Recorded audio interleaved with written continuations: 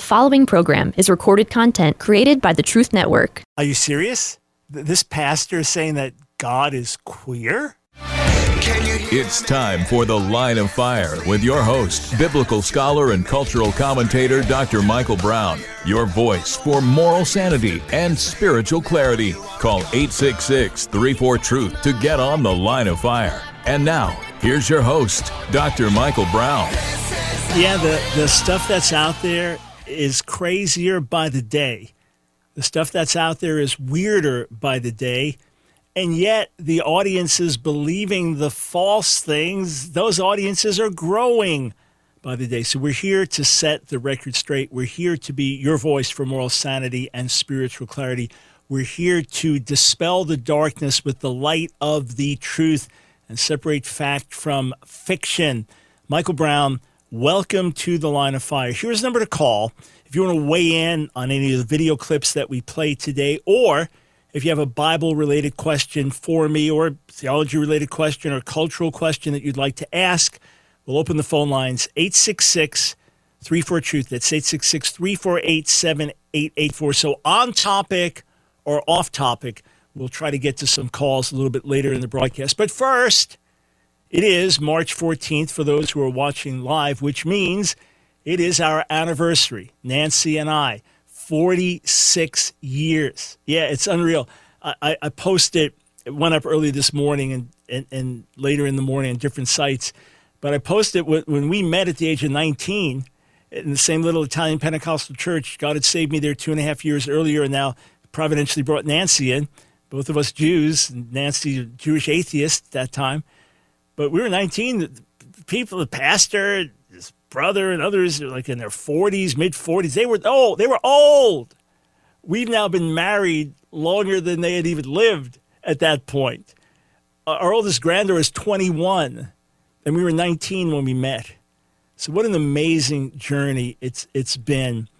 And Nancy's behind the scenes. She does not like to be in the public speaking, ministering like that. It's not her calling. It's not what she prefers to do. She has an incredible amount to offer. And when she does weigh in, her 2 words or her one sentence carry more weight than your average hour sermon. And if you read our book, Breaking the Stronghold of Food, where we talk about God working in our lives and helping us make radical changes with regard to food, then her sections are shorter than mine, but they're always the best. They're like boom, boom, boom. But what most don't know is that there's a price to pay being married to someone like me. Oh, she'd tell you I'm loving and gracious. She would tell you that I'm affirming. She would tell you that I don't ask a lot of her. She would tell you that in that sense I'm as easygoing as could be, and I'm not high maintenance. I'm not maintenance at all. But there's a price to pay. When I get hated and rejected, that can fall on her. When people turn against me, she has to deal with those realities. When I'm traveling day and night or working on another project day and night, or have to run and do this and run and do that, those are realities. And she, behind the scenes, has paid a price for many, many years. And then mistakes I've made and things I could have done differently and things like that, yeah, it falls on her too. So I am beyond grateful for the bride that God gave me, for the role she plays in my life. She is the strongest human being that I know. She is the most immovable, unshakable human being that I know. As deep as my convictions are, hers go even deeper. And she always tells me what's wrong, always tells me where I need to change, always tells me where I could do things better. I am eternally indebted to her, and I mean that from the heart, and love her so, so dearly. So I wanted to say that and honor my bride today. All right. Again, number to call, 866-34-TRUTH. I was sent this link by a teen member. Now, it referred to a, quote, woke pastor. I don't know for sure the person is a pastor. I'm just getting that from the title. But this is the type of stuff that's out there. Now, please understand, I've documented things like this for many years. I've heard these kinds of claims from gay activists on different levels for many, many years now. But the more that they get out, the more you get these sound bites out. They trickle down, and the younger generation just trickles down to them. A lot of kids who haven't thought these things through, it trickles down to them. And then even someone has the theological grounding. Oh, sounds right. So we're going to deal with some really crazy, way out stuff today, starting with this short video. Let's go. Let me unpack that for you. God is non-binary because God is the author of gender. God is genderless and genderful. They are neither male nor female, and they are both. They refer to themselves both as male and female throughout the text. And yet theology would tell us that God does not have gender, so by definition, God is non-binary. God is queer because, like gender, God is the author of all sexualities. All sexualities exist in God, and yet God is not explicitly sexual. And since asexuality is part of the LGBTQ spectrum, we can say God is queer. And finally, God is autistic because autism is a divergence from typical neurology. And since no being in existence has a mind like the mind of God, God is by definition neurodivergent. And as an autistic person, I like to say God is autistic. God always identifies with and as the most marginalized people in society. May God have mercy on this gentleman and really bring him into the knowledge of the one true God, bring him to repentance and salvation, and heal whatever hurts he has on the inside of him. So his claim, God is non-binary, God is queer, and God is autistic. Number one, we all agree that God transcends gender, that God does not have biology that human beings do, and that God is either male or female in his essence. He transcends gender, of course, and he creates us in his image as male and female, so all the fullness of male and female are found in him. We agree with that. However, it is utter nonsense to say he is non-binary, because non-binary means something very different. Non-binary means that you don't fit into gender norms. It's totally different than transcending gender. Non-binary means that you're a biological male, but you identify as female or as asexual or as multiple genders. That's what it means.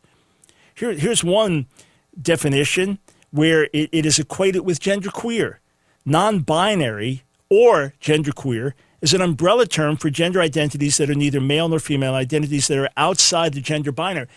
God is not outside the gender binary, meaning, well, his categories don't fit because he's male, then he is sometimes female, and then he's they. No, he's not they. He's never referred to as they in the Bible. So you say, yeah, but what about the times when God says he's like a mother? Yeah, who he is, he's revealed as male in terms of a man of war, in terms of being the Father or the Son, incarnates himself in this world as Jesus. He is never identified as a female in the Bible, to be clear, but he acts like a mother caring for her children. He acts like a mother birthing children, things like that. Those analogies are found in terms of his actions as opposed to his being. Yet we recognize that this is still earthly language and that God himself in his essence is not male or not female because he transcends it. But it's different than non-binary, which is basically a synonym for genderqueer. That's painting with brushes that violate the borders and change the borders and deny the borders, as opposed to saying one is transcendent of gender. No human beings transcend gender. A human being is either male or female, or there may be some intersex biological defect that obscures this a little bit, but ultimately, true gender/sex is male, female. Every human being fits into one of those unless there's a biological abnormality. None of us transcend gender. The idea that God is queer because all sexualities exist in him. What kind of nonsense is that? All sexualities. Pedophilia is a sexuality. Pedophilia is an attraction to children, a sexual attraction to children, that many researchers says it's innate and immutable. Someone's born like that and they can't change. So we have to have sympathy for them while making sure that they don't break the laws and don't abuse children and things like that. But let's have sympathy for them because they didn't ask for this. No, all sexualities do not exist in God. And many human sexualities are perversions. They're exactly contrary to what God intended. They're the opposite of his intent and plan for human beings and human flourishing. And homosexuality does not exist in God. So completely bogus on every level. As for God being, quote, autistic, autism is a defect somewhere. In other words, there is something wrong that creates a disability, a handicap, a problem, an issue. It is not being so wise that autism means you are beyond wisdom, you are beyond intelligence, you are beyond understanding. You exist on another level like God does, right? Romans 11:23, the depth of the riches of the wisdom and knowledge of God. You can possibly understand the mind of the Lord. No, autism is a problem. Now, many autistic people function well in society, but there are challenges that they have. God has no challenges in this regard. Now, does he identify with the marginalized? He loves the marginalized. He cares for the marginalized, but he does not approve of everything in every marginalized culture or group. There are people who are marginalized because of sin and rebellion in their life, and they've been cast off to the side. There are others who are marginalized because society hates them and rejects them for no fault of theirs. God does care for those on the fringes, but he doesn't affirm everything they do and who they are and identify as them.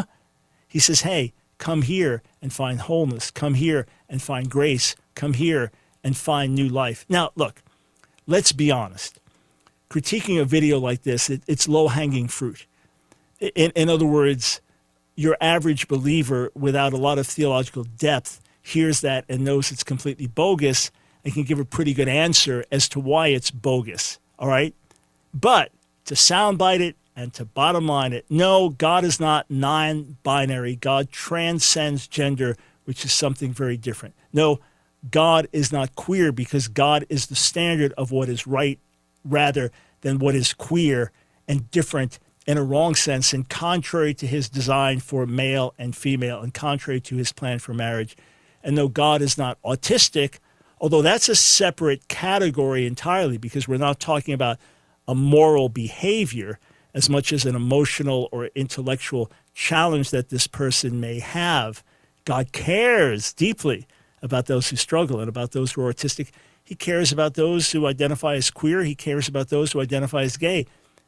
But as far as our behaviors, as far as our morality, he says, come to me and receive mercy for transformation, not for affirmation in willful sin.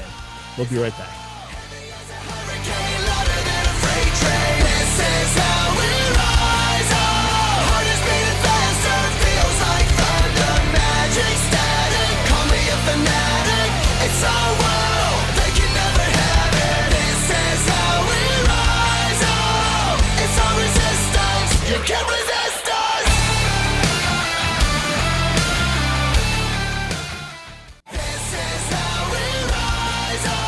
It's The Line of Fire with your host, Dr. Michael Brown. Get on The Line of Fire by calling 866-34-TRUTH. Here again is Dr. Michael Brown. Thanks for joining us on The Line of Fire. Any question you have that you want to raise, or if you want to pursue a controversy where you differ with me, 866-348-7884 is the number to call. Hey, friends, The Silencing of the Lambs, my brand new book, is available as an ebook. You don't have to have a Kindle reader. You can read it on your computer, your laptop, your tablet, your smartphone. Just get the Kindle app on Amazon. So check it out, the ebook, The Silencing of the Lambs. And just to make a confession to you, I've shared this before, but when you write a major book for a major publisher, or just your general publication process with a normal publisher, from the time they get the manuscript to the time the book comes out is 9 to 12 months. So there's the process of editing, going back and forth with things. In my case, I cite lots and lots of stuff. Their fact checkers have to look at every single reference, make sure everything I'm saying is totally accurate.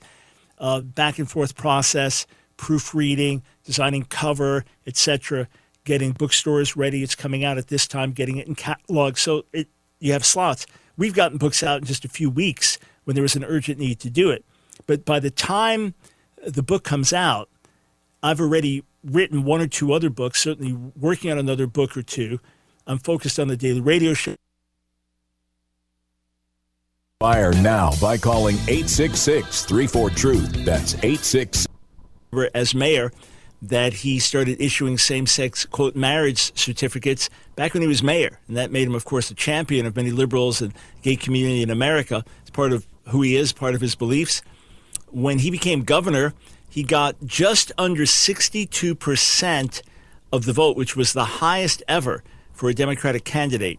So we'll see what happens with the recall. It'd be interesting if the recall stays steadily around there. That would indicate that as messed up as things have been in California, as much as there's been a lot of resistance to the degree of lockdown and crackdown over COVID, as much as there have been economic woes and allegations of the wildfires and things, all of this not being handled properly, and then many businesses leaving California, it would be interesting if, in fact, things stay steady and the vote to keep him in is close to what it was to get him in. It'd be very interesting to see if there's a major shift, or if, in fact, the polls will be surprised and there will be a recall.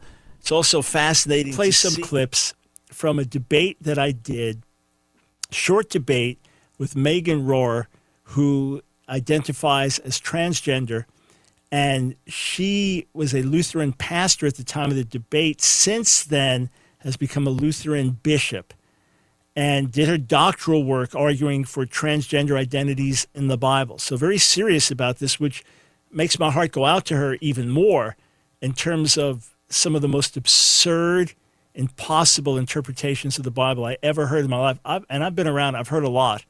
Some of these took the cake. All right, let's listen to first clip. Thankfully, we have a great roadmap left for us by Jesus. In fact, Jesus says that there's lots of different types of trans people, and those who are able to be trans for the sake of the kingdom of God should accept that. So what I will offer up today is, what if we have limited our imagination to just assuming trans people are wrong, like we've done in each generation with different types of people? And what if God's imagination for our purpose in the world might be beyond what some people have imagined so far? So this idea that Jesus recognized all kinds of trans identities or being trans for the kingdom is complete myth. It's manufactured out of thin air. And when you hear the scriptures that were used or the arguments that were used, you realize I'm not exaggerating to say it was manufactured out of thin air. Jesus himself tells us in Matthew 19 that from the beginning, the way the Father established things was male and female. He created them. And then one man, one woman joined together for life. As to those who were eunuchs, either born without sexual capacity or men who were castrated, they were caught by the enemy or for whatever purposes they were castrated, or those who said, okay, no marriage and no sex because I'm committed to the kingdom. Jesus said, yeah, there are some who are like that, either by birth or people did it to them or they made that commitment to the kingdom. And what's he saying to them? That's it. No sex, no marriage, because marriage and sex exist one way only in God's economy. Okay, let's listen to some more.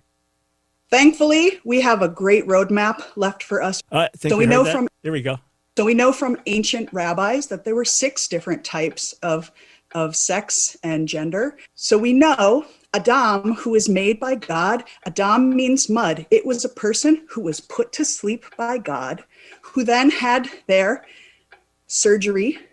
And only after that surgery is there a definition of what is male and what is female. Later, Abraham is also called on to have his genitals modified through circumcision. Wow. Okay, Abraham having his genitals modified did not go from male to female. Circumcision is modifying the genitals of a male in a certain way, not to change that person is male or to change the function of maleness in any way. And then to say Abraham also did, well, Adam did not have his genitals altered by God. Doesn't say that at all. Rather, God took from his side or a rib and out of that formed the woman.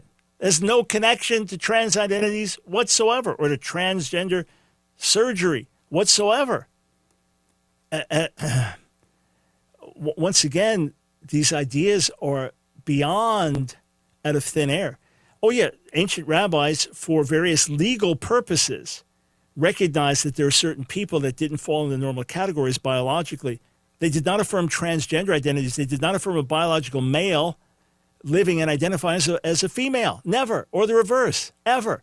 And this is also because of the fall, not because of God's intent for creation, but because of the fall, there are various defects and problems in our midst, just like there's blindness, just like there's cancer.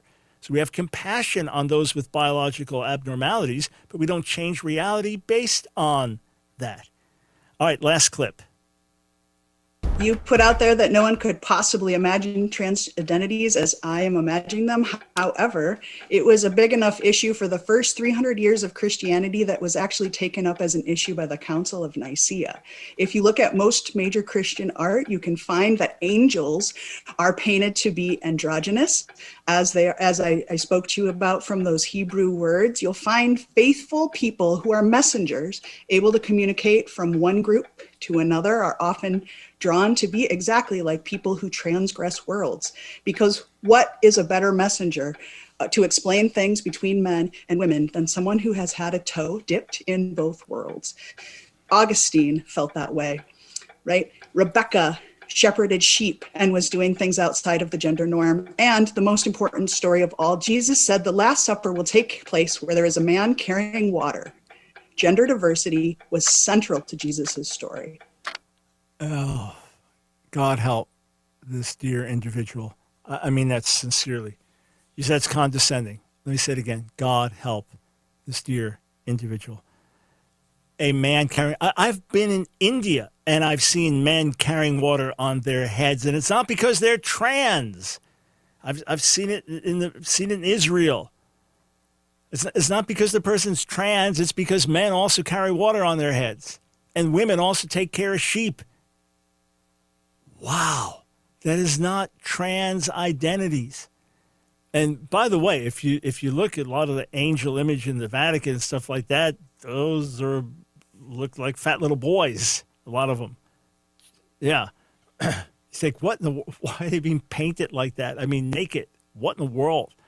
In any case, Jesus said that the angels in heaven do not marry, so they're not having sex. So if angels are neither male nor female, fine. Jesus is saying that's different than us as human beings here in this world.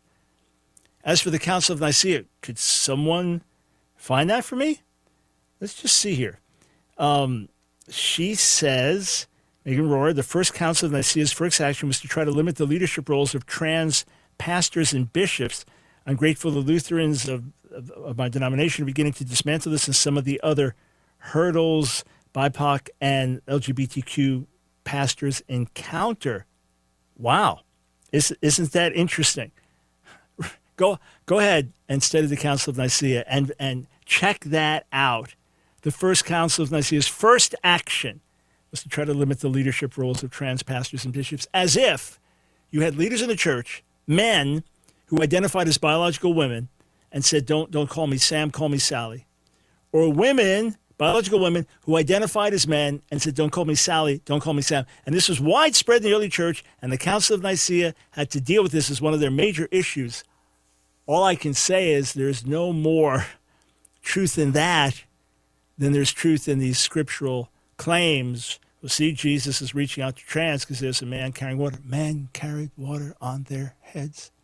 And women worked as shepherds in the ancient world and in some parts of the world today. It's nothing to do with trans identities. Even if you have gender stereotypes that boys like guns and girls like dolls, okay? And another boy likes dolls and a girl likes guns, doesn't mean that she's a male or that he's a female. It's grievous because this deception is sweeping through society to the point that little children are making terrible life decisions with the help of parents, counselors, and the medical profession. That's what's so grievous and concerning. And some in the church are being deceived as well. May God bring us back to reality. We come back, going straight to your calls, and I've got another clip, some of the most bogus claims I've ever heard about the New Testament. Wow. Stay right here.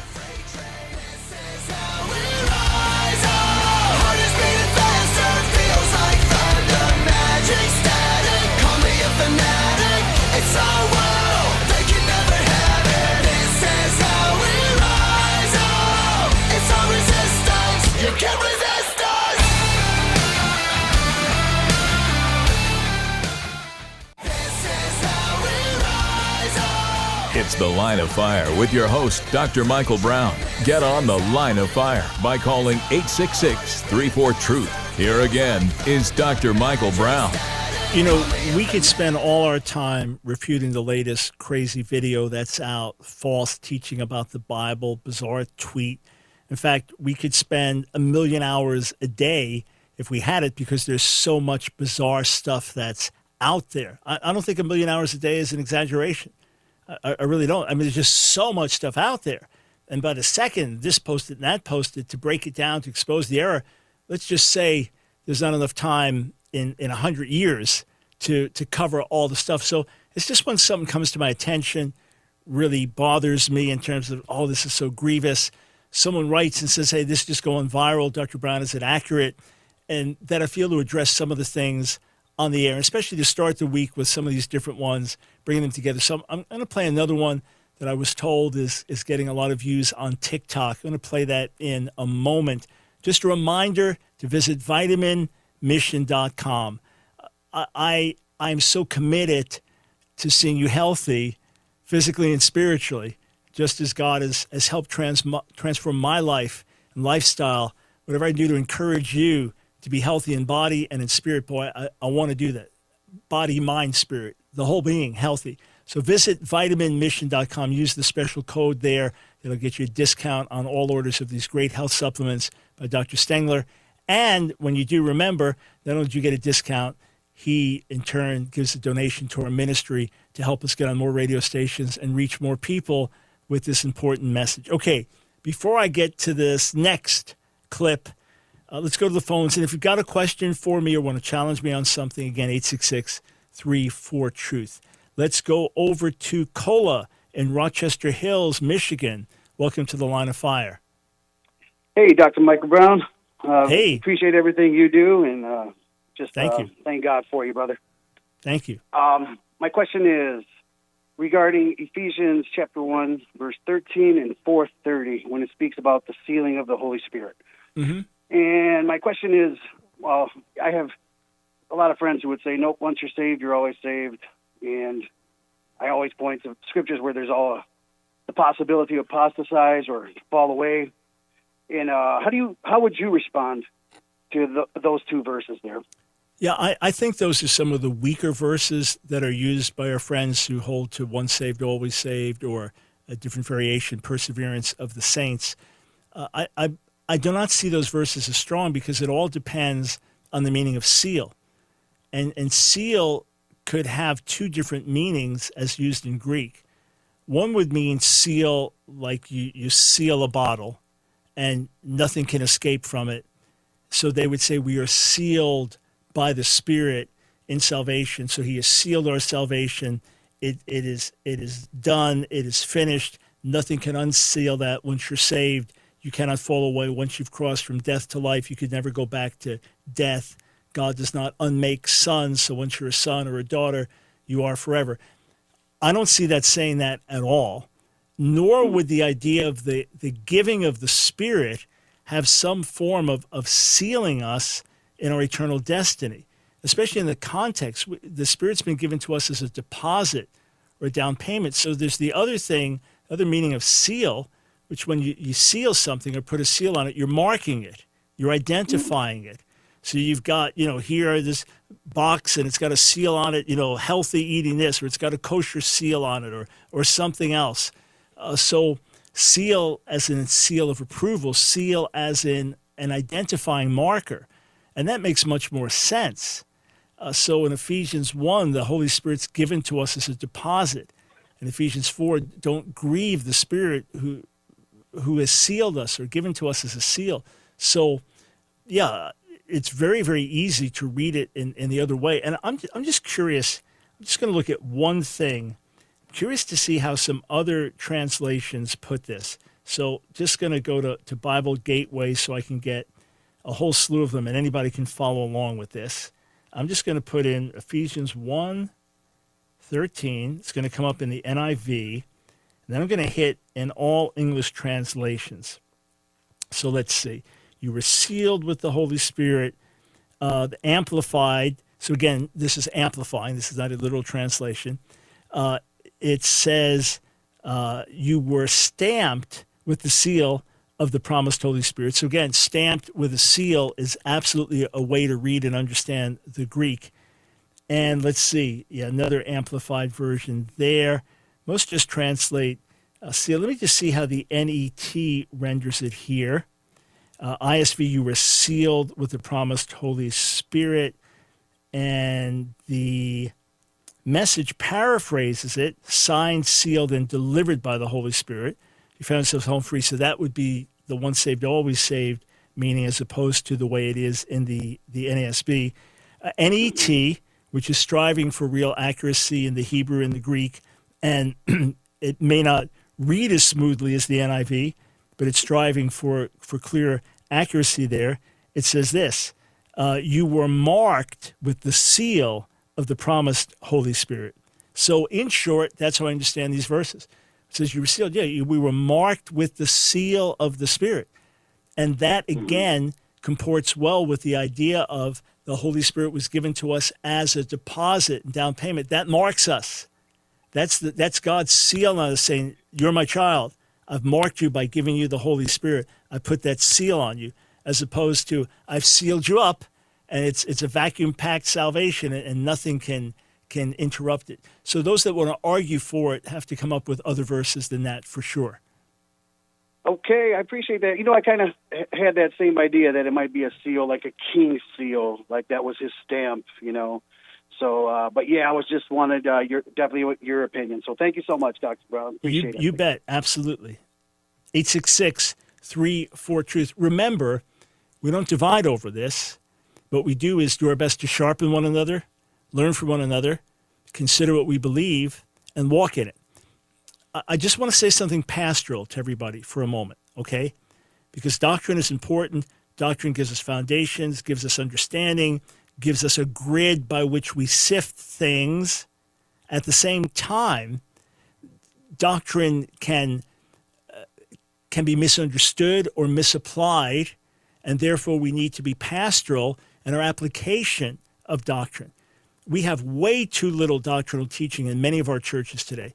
We have way too little systematic grounding of people in foundations of the faith, way too little, and we're paying the price for it, for sure. At the same time, it must be pastorally applied. So let me say this as plainly as I can, because I know many of you struggle with a very sensitive conscience, and you feel, okay, I blew it, I don't think I'm saved today, or God must hate me, and I was saved yesterday, got a good day, I'm not saved today. That's a horrible way to live. My heart goes out to you, and is absolutely not the Father's heart, nor is that a scriptural way to think. Some of you say, well, if my name can be blotted out of the book of life, well, then does God write my name in the book of life with pencil? And he erases it every few minutes? And the angel's like, no, out, ooh, let's wait a day to see. Out again, let's wait before. Is that how we live? No, certainly not. So let me address this pastorally, okay? If you want to serve the Lord, to the core of your being, God, I want to serve you. I want to be your child. You've been born again, your sins have been forgiven, and you want to serve him. He is standing with you and has promised to keep you. And he has told you that nobody can pluck you out of his hands. Be secure in his love. Rest in his love. He who began the good work will bring it to completion. Jesus says that the Father is the greatest of all, and no one can pluck us out of his hands. So if you want to serve the Lord, rest in his love. He's standing with you. Jesus is interceding for you. Jesus has paid the price for every sin you could ever possibly commit, past, present, future. All of it, all of it, all of it. So rest in his love, rest in his grace, and with his help, live for him. If you say, I don't want God.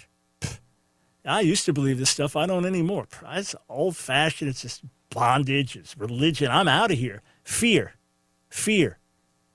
Because you have fiery judgment to look forward to.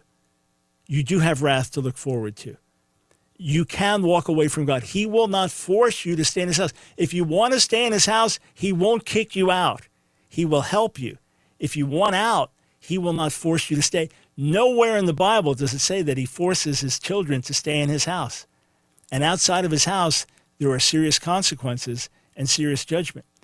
You say, but I'm like in the middle. I want to serve God, but I keep messing up. Okay, then go to him for his help and grace.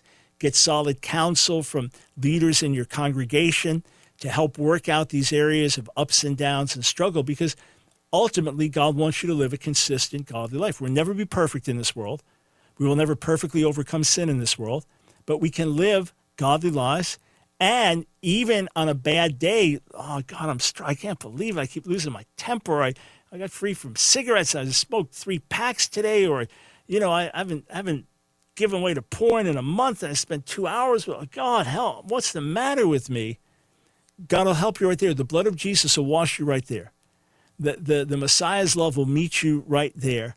And God wants to help you come to sincere repentance so that those patterns are broken in your life. And that the Son's setting you free, you are free indeed. And sometimes there's strongholds in our lives that need ministry, that need help. And God's there to help us with those things.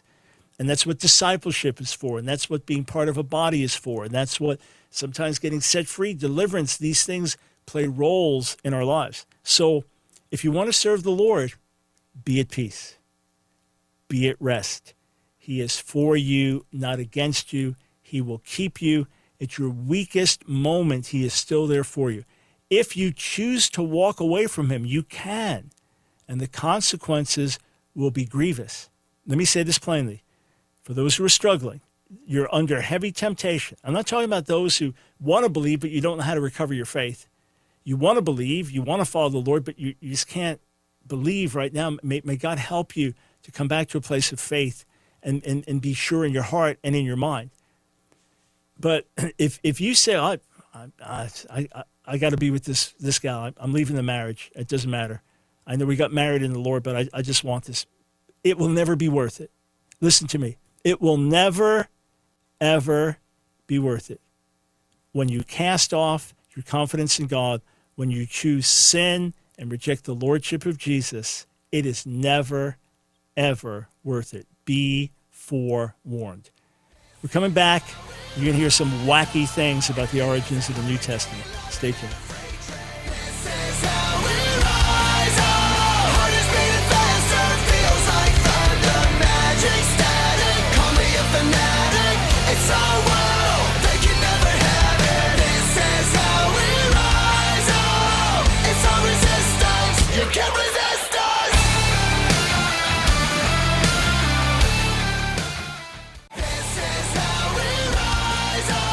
It's The Line of Fire with your host, Dr. Michael Brown. Get on The Line of Fire by calling 866-34-TRUTH. Here again is Dr. Michael Brown. Was the New Testament originally written in Aramaic?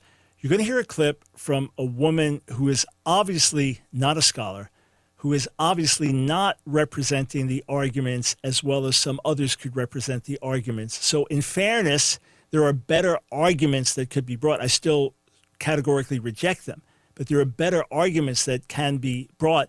I'm simply responding to this because a grad sent it to me. Said, Dr. Brown, this is getting a lot of views on TikTok now. This is the new thing that's out there. It's poorly edited. It's poorly argued, but I'm going to play it and then respond. Did you know that the New Testament was All right. Looks when I said that it's poorly argued, I didn't quite mean like that. All right. Tell you what, I'll take some calls and go back to it. It wasn't that badly done, but we'll come back to it in a moment. All right. Let's go over to Judah, somewhere in America. Welcome to The Line of Fire. Hey, Dr. Brown. How are you? Doing well, thanks. Nice. So Yeshua refers to a Lord of the harvest in the New Testament, and I'm just curious if you could give some insight into who this Lord of the harvest is. Yeah, it's God. It's his Father. That's the one that we pray to. We pray to the Lord of the harvest to send forth laborers into his harvest. So he's talking about praying to God that the harvest is plenteous and the laborers are few. Therefore, pray to the Lord of harvest that he would thrust forth laborers into his harvest field. So God is the God of the world and the God who will ultimately judge all human beings, sees the whole world as a harvest field, and there's good and bad within it, and he wants us to reach as many as we can with the good news of the gospel. My bad. All right, cool. Thank you. Yep, you're welcome. That was a simple one. Sometimes you read something and the obvious doesn't dawn on us there. Yes, so that's the Lord of the harvest. God, we pray to you. What's interesting there is that the Greek for send forth is ekbalo. Now, ekbalo can simply mean to send, but it's also the word that's used, say, for driving out demons. The Septuagint used it in the Old Testament for driving out the Canaanites. It's one of the words that was used to translate Hebrew for drive out. And the New Testament's used for driving out demons. So it's forceful. Now, Mark can tell us that the Holy Spirit sent Jesus into the wilderness with force, and it's ekbalo there as well. But in this case, that the Lord would thrust forth laborers. Send forth may be a little weak. Thrust forth would be even better here. So, guys, we're going to be able to play that clip. If not, I will move on to some other things. All right, so you can just let me know here in a minute if we'll be able to play that. If not, we'll get to it hopefully later in the week. Just want to remind you, for the next few Tuesdays, unless something major is happening or a key interview we're having, I'm going to devote those to Theology Tuesday. And last week we asked the question, according to the Bible, does God still speak today? Or does he only speak within the pages of Scripture? We talked about that. I believe tomorrow I'm going to focus on the question, will there be a future millennial kingdom? Will Jesus rule on the earth for 1,000 years after he returns, with Israel in the center of this? We can even address, will there be a real temple, even sacrifices offered? Will that be the case? So is the premillennial position right? Well, we'll probably get in on that. But if you have a different view, if you hold to amillennialism or postmillennialism, or if you are a dispensationalist and that's your view, then love to hear from others with different points of view. So we're probably going in that direction tomorrow. Also, check out my latest article, AskDrBrown.org and elsewhere where you read my articles, about who is Vladimir Putin and what makes him tick. To this day, I don't know if we know why he invaded Ukraine. I don't know if we know what was going on in his own mind. I don't know if we know what motivated him. There are many, many different theories, and we've discussed some of them on the air. But I don't know if we fully understand yet and what's actually going on in this process. To me, if we're going to try to stop him, and if we're going to try to bring peace in the region, we really do need to understand what makes him tick and why. So in any case, it turns out we're not going to be able to play that clip. So hopefully we'll get it going for you, and then I'll address it later on in the week. But the human suffering, it's a frustrating thing. Nancy and I were talking about it often since the crisis. On the one hand, you just want to step in and do something. You invade another country, a sovereign nation. God knows how many thousands of people have died, including many, many, many civilians, and women and children trying to take refuge and flee, killed. So you've got this terrible bloodshed. On the one hand, you know that with fighter planes, with more weapons, with our troops or NATO troops, that Russia would have to withdraw in a hurry, that they'd only be able to sustain the losses so far. But then what if that triggers a nuclear war? You said, well, you can't worry about that threat. You can't worry about it. Otherwise, you'll never do anything. You'll always be paralyzed. What if he uses chemical weapons, bioweapons? Do you get involved then? What if he puts one foot into a NATO country? Do you get involved then? So you got to do what's right because it's right. I understand the strength of that argument, and as you watch the news footage and see the suffering, let's not forget the Russian soldiers dying as well, and the effect on the nation of Russia as a whole, how that's affecting the people there. Obviously, it's their head that's doing this, but many of them don't want it to be happening. So you want to step in and do something. On the other hand, do you want to be irresponsible? What if us stepping in to help ends up with tens of millions of Ukrainians killed because of nuclear war? What if it ends up with tens of millions of Russians killed, or Poles, or others, or people in France or England or Germany, or if it reaches us, or the Middle East explodes? So it's one of those things where we really need to pray for wisdom for our leaders to do the right thing, wisdom and courage, and for God to intervene, because I don't know how this is supposed to play out. You know how many times we get involved, CIA, others, we get involved with international affairs, and we got a bad guy in power, so try to get him removed and somebody else raised up, but the one that gets raised up ends up being more radical and dangerous. You know, many would say that Osama bin Laden and those of his ilk, Al-Qaeda or Taliban, that certain ways that we encourage the beginnings of that to get Russia out of Afghanistan, the Mujahideen, the freedom fighters. And then what did that result in? Something worse. You know, so it's the short-term vision as opposed to looking at the next generation, how this thing is going to unfold. Sometimes it's clearer than others. So if you said to me, okay, Dr. Brown, you're in charge now, what would you do? I don't know. I'd get on my face and pray. I'd ask someone to shut me in a room here till I hear God, and let's get the wisest people we know around us to give us some real godly counsel, because this is one of those difficult situations. Do I believe if Trump was in office that it's less likely that Putin would have invaded? Yeah, I do believe that. I do believe that. As someone who voted for him twice and as someone who does not want him to run a third time, I do believe that. Do I believe that world leaders see America as weak right now under President Biden? Yes, I do. But he's the man in the White House right now, so I'm praying for wisdom for him because Trump can't do it.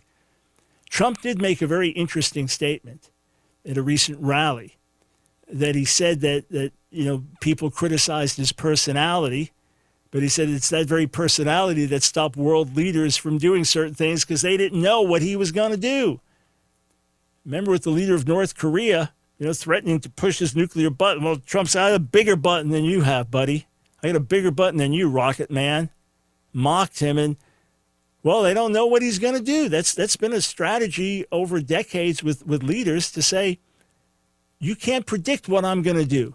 You have no idea what I'm going to do. You think I'm crazy? I'm crazier than you think.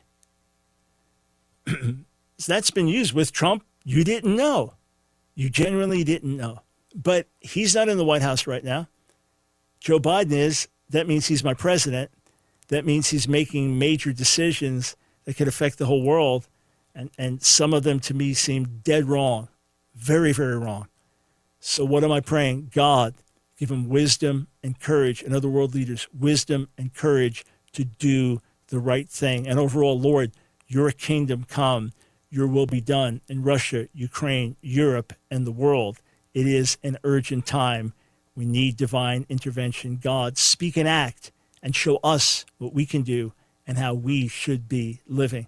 All right, reminder, do you get my emails? No? You still? Mike, I've been listening to you for 13 years. I don't get you. Oh, come on. I just tuned in today. All right, great. Go to AskDrBrown.org. It takes you 30 seconds, literally. AskDrBrown.org. Click on the email link. Put your name, your email, if you want us to have your address too. Put that in there. It will be our joy to be in touch with you. You get a really neat mini book, a free ebook, a real eye-opener that you'll find really useful and practical. And then we'll share more about my own background, from LSD to PhD, more of my testimony and story there. And then, not only that, we'll tell you more about our ministry, how we can serve you, the resources we have. Then every week we'll send you, hey, here are our latest free videos. Here are our latest free articles.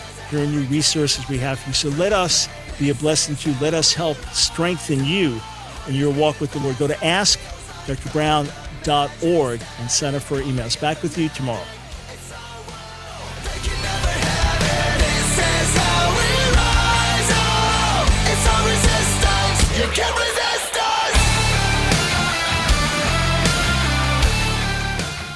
Another program powered by the Truth Network.